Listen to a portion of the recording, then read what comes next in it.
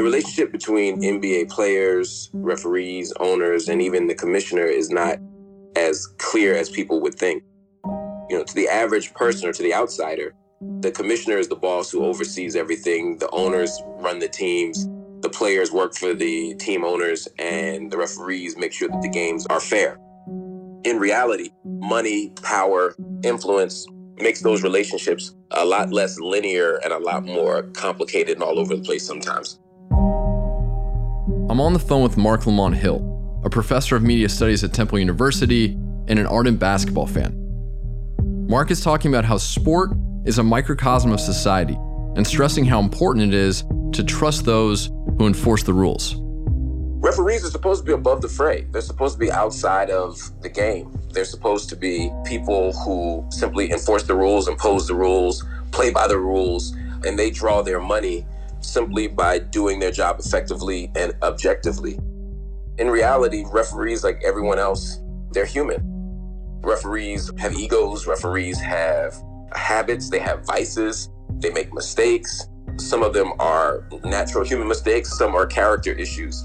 And what we've seen over the last decade is the rise, at least in the case of Donaghy, but others as well, I'm sure, who have succumbed to the temptations of the world. It's shaped their decision-making on the floor, and it's undermined the legitimacy to some extent of the game itself, of the sport itself. There's a mantra in sports that we should never be talking about the referee after the game. We should never know the referee's name in the middle of a game, right? We shouldn't be like, oh my God, John Smith over there made another charging call. He always does that. Or, Michael Jenkins, he always gets into it with the star player of that team. If we have the referee in mind, it's because the referee is a problem. The referee is supposed to be non-existent. And so when we look at the corruption scandals in the NBA, what we've seen is that referees have made themselves known. And they've made themselves known to our detriment by not following the rules. If the principle of society is that police are the ones who keep us safe and impose order and justice, and police are corrupt, if police don't follow the rules, then everything in society goes out of whack. Who can we trust? And similarly, if in sport the referees aren't honest, if the referees don't play by the rules, if the referees aren't fair, then how can we trust the sport? How can we make sure that the best team won? How can we invest? How can we bet? How can we put our hearts on the line? It doesn't work if the referees don't play right.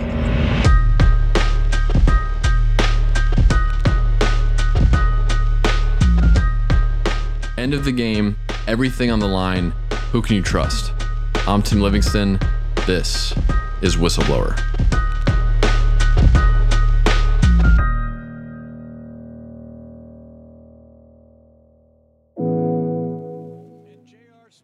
Episode 10. What's a foul? Final seconds here in this NBA season, and that's it. It's over. This historic 2020 NBA championship belongs to the Los Angeles Lakers. The Lakers conquer the bubble. It's been months since I sat down with Phil Scala. Months since Scala confirmed that the FBI believed Tim Donaghy was telling the truth about the culture of the NBA. Donaghy was the perfect scapegoat. When he tried to blow the whistle on the league, it was easy to brand him as a rogue referee, a criminal peddling a conspiracy theory. But after talking with Scala, I think we can drop the word theory. The conspiracy exists, and I think this podcast is just the tip of the iceberg, a first glimpse into the manipulation of sport and how deep it goes. But no matter how you feel about the integrity of the NBA, the show must go on, and producing the show this year was more challenging than it's ever been. A pandemic shut down the season before a spectacular team effort between the NBA front office and its players revived the season in the bubble. Then a national protest centered around social justice led to a playoff work stoppage. The NBA's influence transcended basketball. It became a beacon of togetherness, teamwork, and unity. But some things stayed the same. Double technical fouls, Porzingis and Morris. That's Porzingis' second. He's been ejected. Wow. That is nothing. Yeah. That is nothing. You're not ejected for that. I agree. In Game 1 of the Mavericks-Clippers series, Dallas star Kristaps Porzingis was ejected after 2 highly questionable technical fouls. I just think a technical foul, particularly an ejection technical foul, should be a last resort. That's not a technical foul. I agree. The announcers saw it one way, but former referee Steve Javie, an ESPN rules analyst and Delaware County native, saw it another way. I do, Mike, and I really believe the officials did make the correct call here. Believe me, they know that he had a technical foul already, and the one thing they're trying to do is prevent the ejection.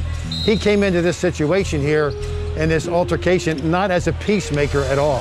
He actually escalated the situation and has to be held responsible for his actions. Players know. The Mavericks lost the game and ended up losing a hard-fought series. When asked about the ejection, Mavericks owner Mark Cuban declined comment. But perhaps the most bizarre officiating-related event of this year's playoffs involved referee Scott Foster and Oklahoma City point guard Chris Paul.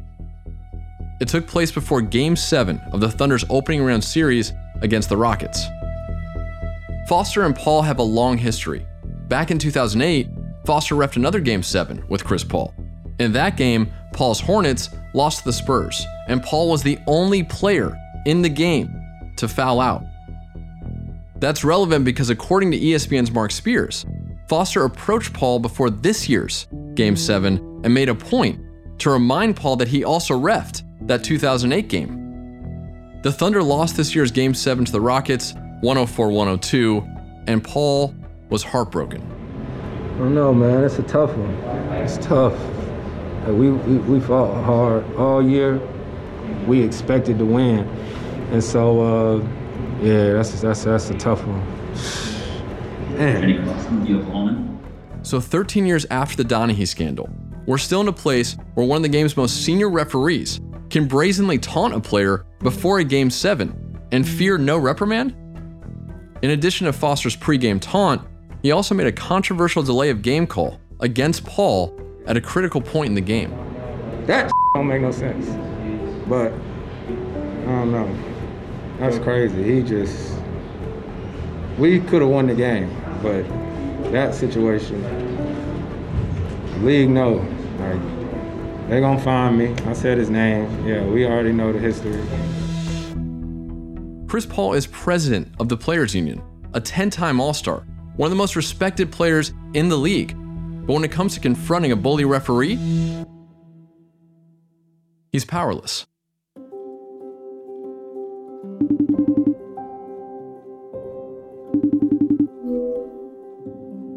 Tommy. Tim, oh my God, Tim, that doesn't look like you. Dude, I need a haircut real bad. Oh my God, I wish I was there. I'd cut it.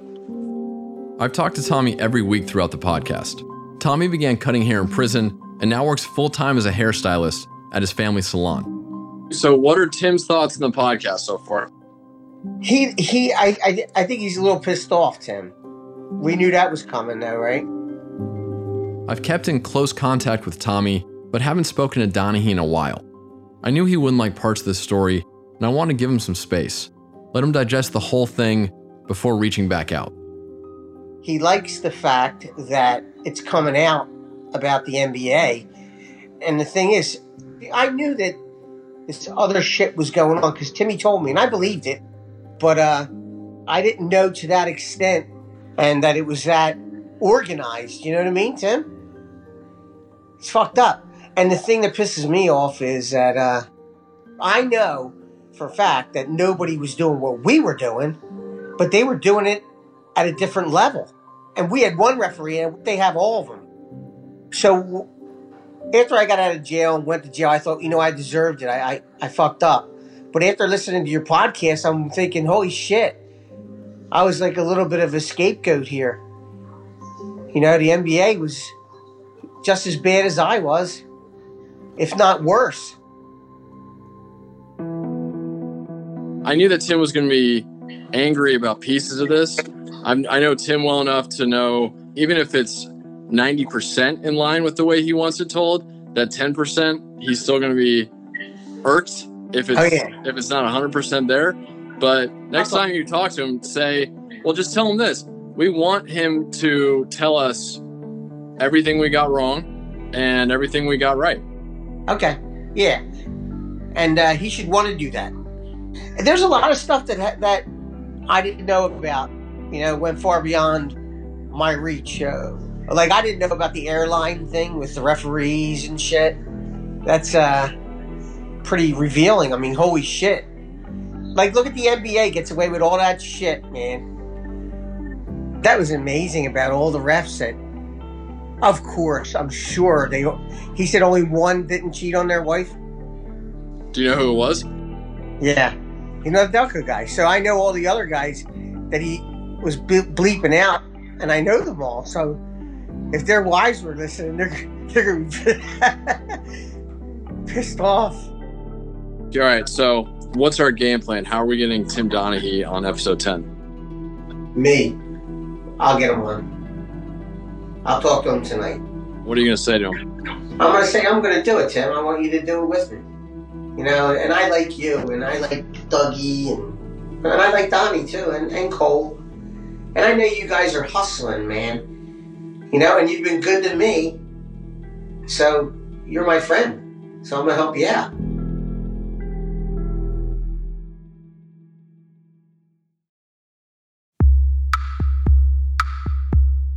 Tim Donaghy has finally emerged from the shadows. He's coming back. Maybe not back to this podcast, but he is returning to officiating. Except, it's probably not what you think. That's right, boys. Tim Donaghy has agreed to appear as a referee for Major League Wrestling. Pro wrestling is entertainment, Donaghy told Sports Illustrated, and I always joked the NBA was a form of entertainment, and I compared it a little bit to pro wrestling behind the scenes. Unlike pro basketball, crooked referees have far more of a celebrated history in the pro wrestling realm. Donaghy, who will be donning the striped official's jersey for the first time since 2007, went on to say, "When I was growing up, I always enjoyed pro wrestling. Guys like Hulk Hogan and Ivan Putski. I thought it would be fun to get involved, and if there's a good response, who knows where it can go from here. I'm willing to do whatever I can to make the show entertaining and fun for everyone watching, and I'm excited to be a part of it." Fellas, I gotta be honest, I did not see that one coming. Tim Donaghy is now a wrestling referee. This is reality. Scala told us that the NBA was this close to having their brand become like the WWF, and now everything has come full circle. Same ringleader, new circus. Jared St. Laurent is the COO of Major League Wrestling and the guy who hired Donaghy. He's also a huge basketball fan, and as someone who heads a wrestling organization, has a unique point of view. The manipulation of officiating is kind of a lifelong passion of mine, of just the kind of curious George type of personality and wanting to figure out, how does this stuff work? If you look at the way that NBA officials have been manipulated games pre-Donaghy scandal versus post-Donaghy scandal, the techniques have completely changed because they've had to get way more careful, and they also have tried to not just make it less noticeable, but late in the game, they've got these 2-minute reports now, right? So the time of the game that you kind of put your thumb on the scale has changed. And so it's harder to influence the end of the game now, and the manipulation takes place a little bit earlier because they have no choice. The Donaghy scandal was such a big thing. They had to adapt their tactics. You can't manipulate at the end of the game. It's too obvious. They got caught, right? So they kind of pick their spots, and it's usually not 2 quarters in a row. And it's usually times of the games where the ratings are the lowest. You know, people are paying attention at the beginning. People are paying attention at the end. A few minutes into the second quarter is where I find the most manipulation takes place in the NBA in terms of specifically screwing one team. From the 10.5-minute mark to the 7.5-minute mark, it's kind of an innocuous time of the game, right? It's the second quarter. It's not going to get scrutinized the way you would scrutinize the end of a game. Just deliberate manipulation. And this is the most common tactic that I find in the NBA in the post-Donaghy era. Can you talk about that parallel between wrestling and basketball? You know, the dirty little secret of sports is every sport there's so much money at stake, is going to be heavily manipulated. Not as manipulated as pro wrestling. Pro wrestling promoters made their choice 100 years ago that they were going to fully manipulate this thing, and other sports took a different course. But the NBA, by far, is the easiest of the major team sports to manipulate. And here's the reason why. Every single play in the NFL has holding on the line and pass interference behind the line. And those officials have to make a judgment call of what is most egregious to justify blowing the whistle. Because if you called holding on the same team literally 4 plays in a row, it would be so out of the ordinary. It would be so obvious. You can't do that. But in a basketball game where you could have 50 or even 60 fouls in one game and nobody bats an eye, it's so much harder to notice than other sports. And that is why basketball is the sport where the officials are by far the easiest to have manipulate the game. It happens in every sport. It's just in basketball, it's the most egregious. It's not even close. As Tim always says, the NBA is closer to pro wrestling than people want to think. So I think he's going to be a great fit in pro wrestling.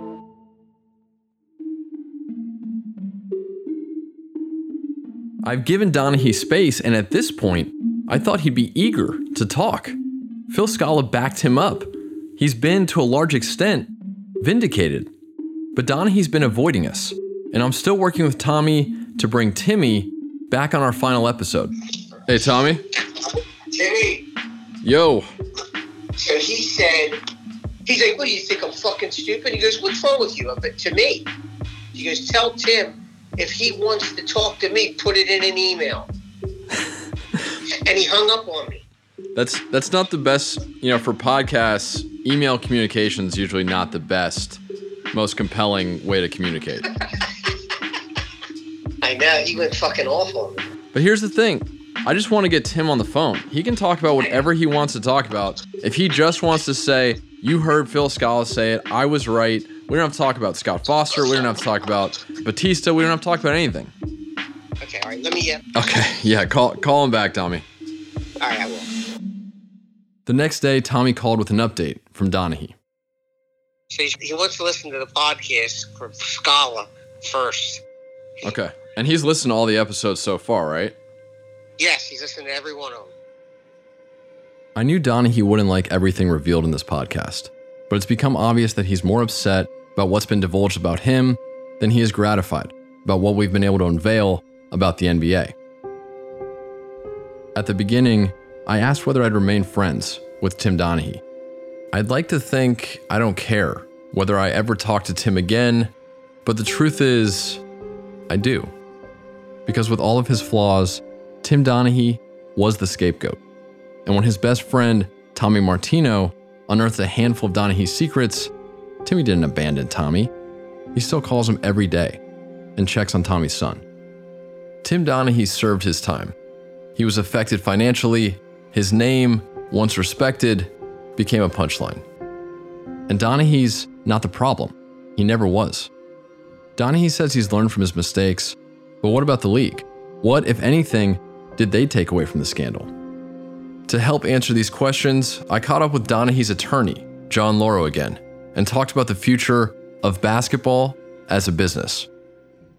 Well, one of the biggest things for me, Tim, is kind of looking at this story, not just in a historical perspective, but also what lessons we've learned and what kind of long-term takeaways we gain from it. Because doing criminal work for the last 40 years, one thing that is so apparent to me is these scandals repeat themselves time and time again.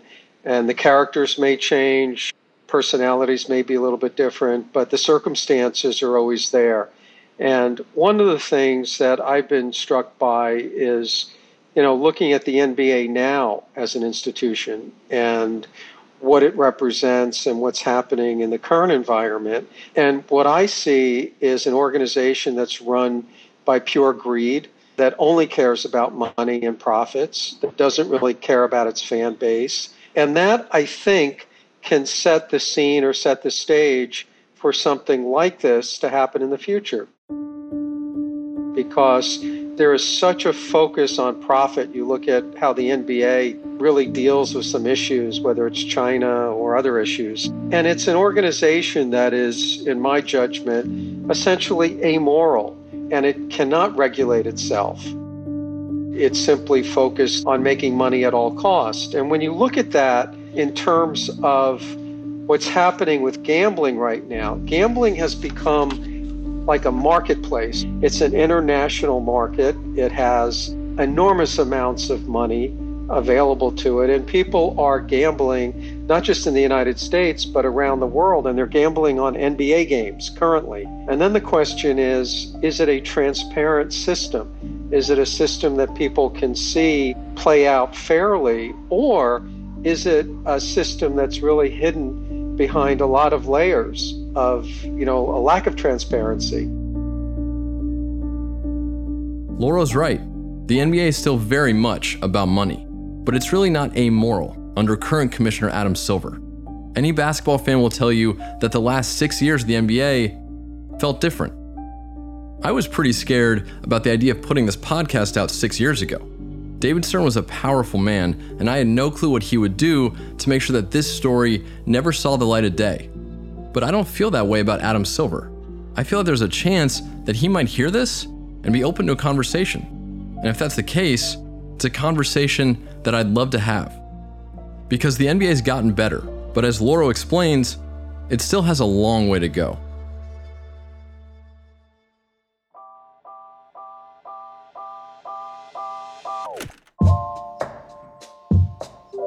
When you look at the circumstances of how much discretion referees have and how much the rules really allow for the manipulation of games, whether it's by the league or by a referee, I think all the circumstances that led to this scandal are still present, and no one has really addressed that going forward. So your podcast really put in context a very, very powerful story.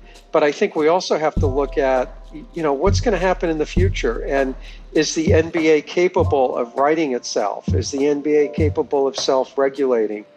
Does it have the ability to make sure that something like this doesn't happen again?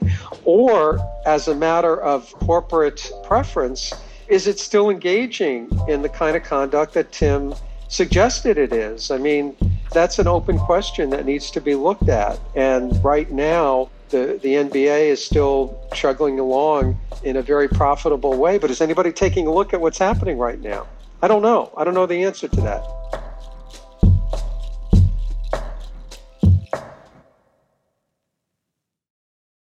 John Lauro, furthering what Scala said, went on to connect the dots and suggest that the NBA is just a small part of a very big problem. One of the things that Stern did, and I think they still do, is he really has had, and I think the league does, strong political ties. Very, very strong political ties. So when this issue developed in 2007 and 2008, there was at least initially a call for congressional hearings. That got shut down so quickly. I mean, that didn't even have a chance to get out of committee. So no government regulatory body took a look at what was happening, which was quite shocking. One thing that you'll notice in all big organizations in this country, all powerful organizations in this country, is that they recruit heavily from the Department of Justice, either directly or indirectly through the major law firms that represent them. And that may be the biggest area of concern of all time. What Laura is saying is true. Big organizations do this. And just like we saw with the NBA, this is how cover-ups work. Corporations do what they have to do to make a profit, and if they do something illegal or unethical, they're prepared to get caught. They have no hesitation to break the law because for them, there is no law. They make the rules.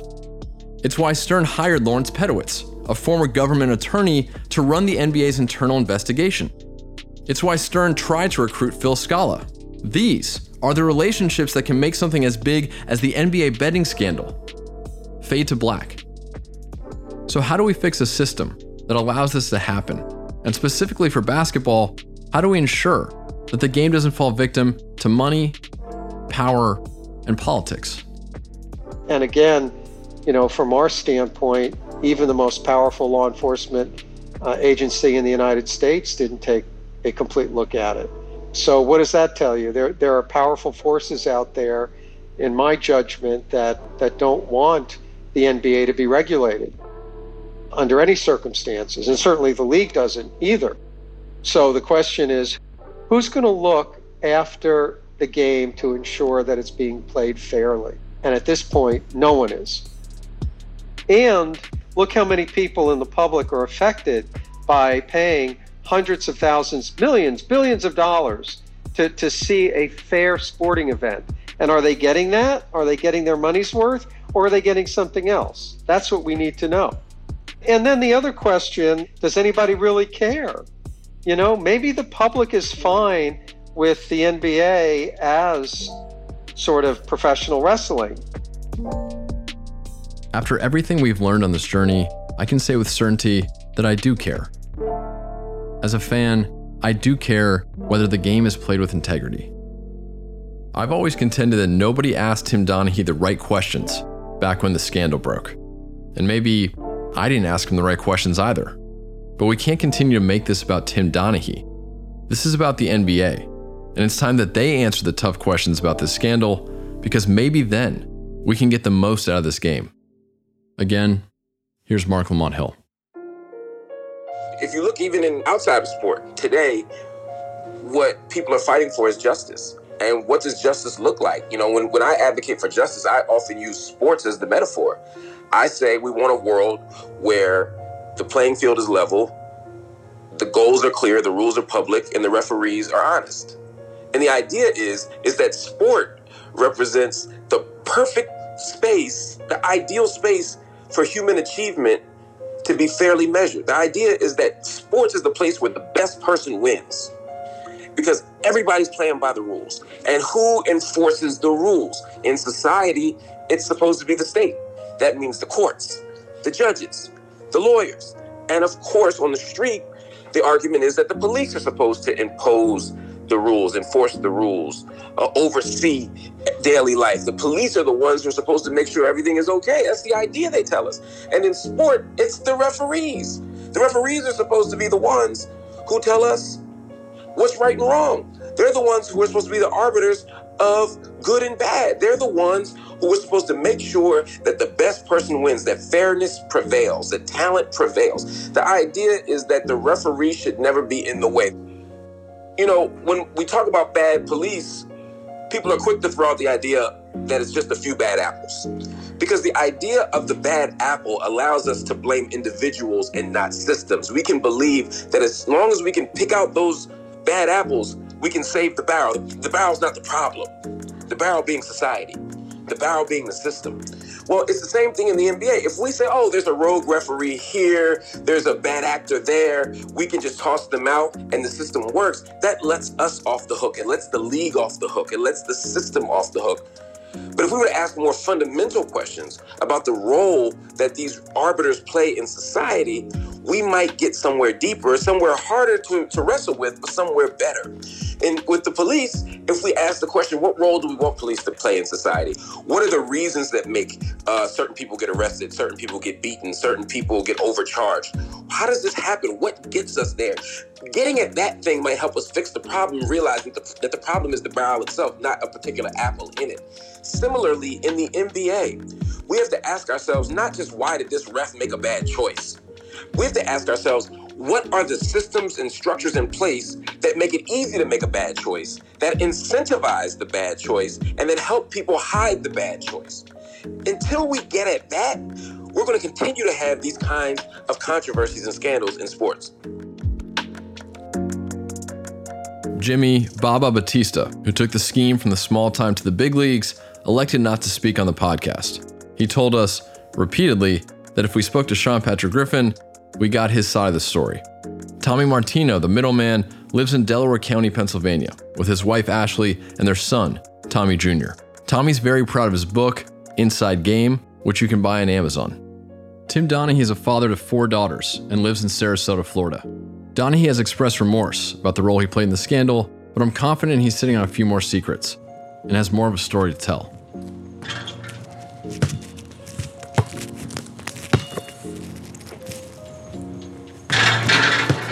So what was your game in high school? Were you a point guard? Yeah. Pass first? Always pass first. Oh, that's sick. Oh. A year ago in Sarasota, on an outdoor court by his townhouse, I played horse with Tim Donaghy. It was the first time he'd held a ball in over a decade. Got it. Woo, we got a game. When was the last time basketball was innocent for you? When was it just a game? I don't know. I don't remember the last time I even shot a basketball. Really? Yeah. We'll go bank. For me, basketball used to be innocent. It was my favorite thing to do. Favorite thing to watch. Favorite thing to dream about. And then, I learned that Santa Claus isn't real. That the game isn't always fair. If you complain about a bad call as a kid, your coach tells you to suck it up, puts a hand on your shoulder, looks you in the eye, and assures you that referees don't decide the game. Well, it turns out they do.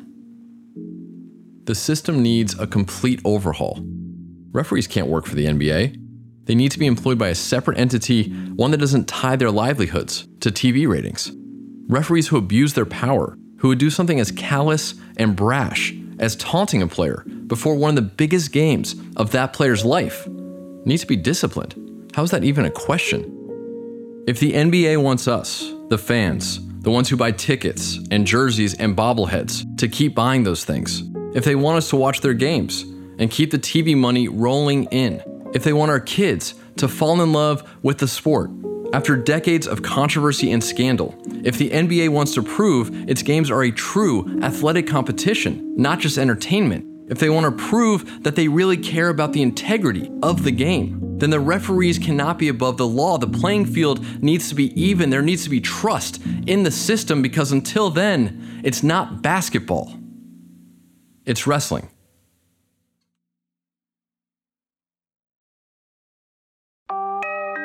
From myself and everyone who poured their soul into the making of this podcast, thank you for listening. We'd like to extend a special thanks to Jim Schneider, Chris Rizzo, David Shubik, Will Janowitz, Megan Black, David and Mark Monroe, Michael Foster, John Donfeld, Chip and Tina Magner, and my parents, Lee and Linda. Also a huge thank you to Bonzi Wells and Rasheed Wallace. Check out their podcast, Let's Get Technical, wherever you get your podcasts. Whistleblower is a production of Tenderfoot TV and Whistleblower Media in association with Cadence 13. Donald Albright and Payne Lindsay are executive producers on behalf of Tenderfoot TV. Myself, Doug Matica, and Cole Ocasio are the starting lineup for Whistleblower Media.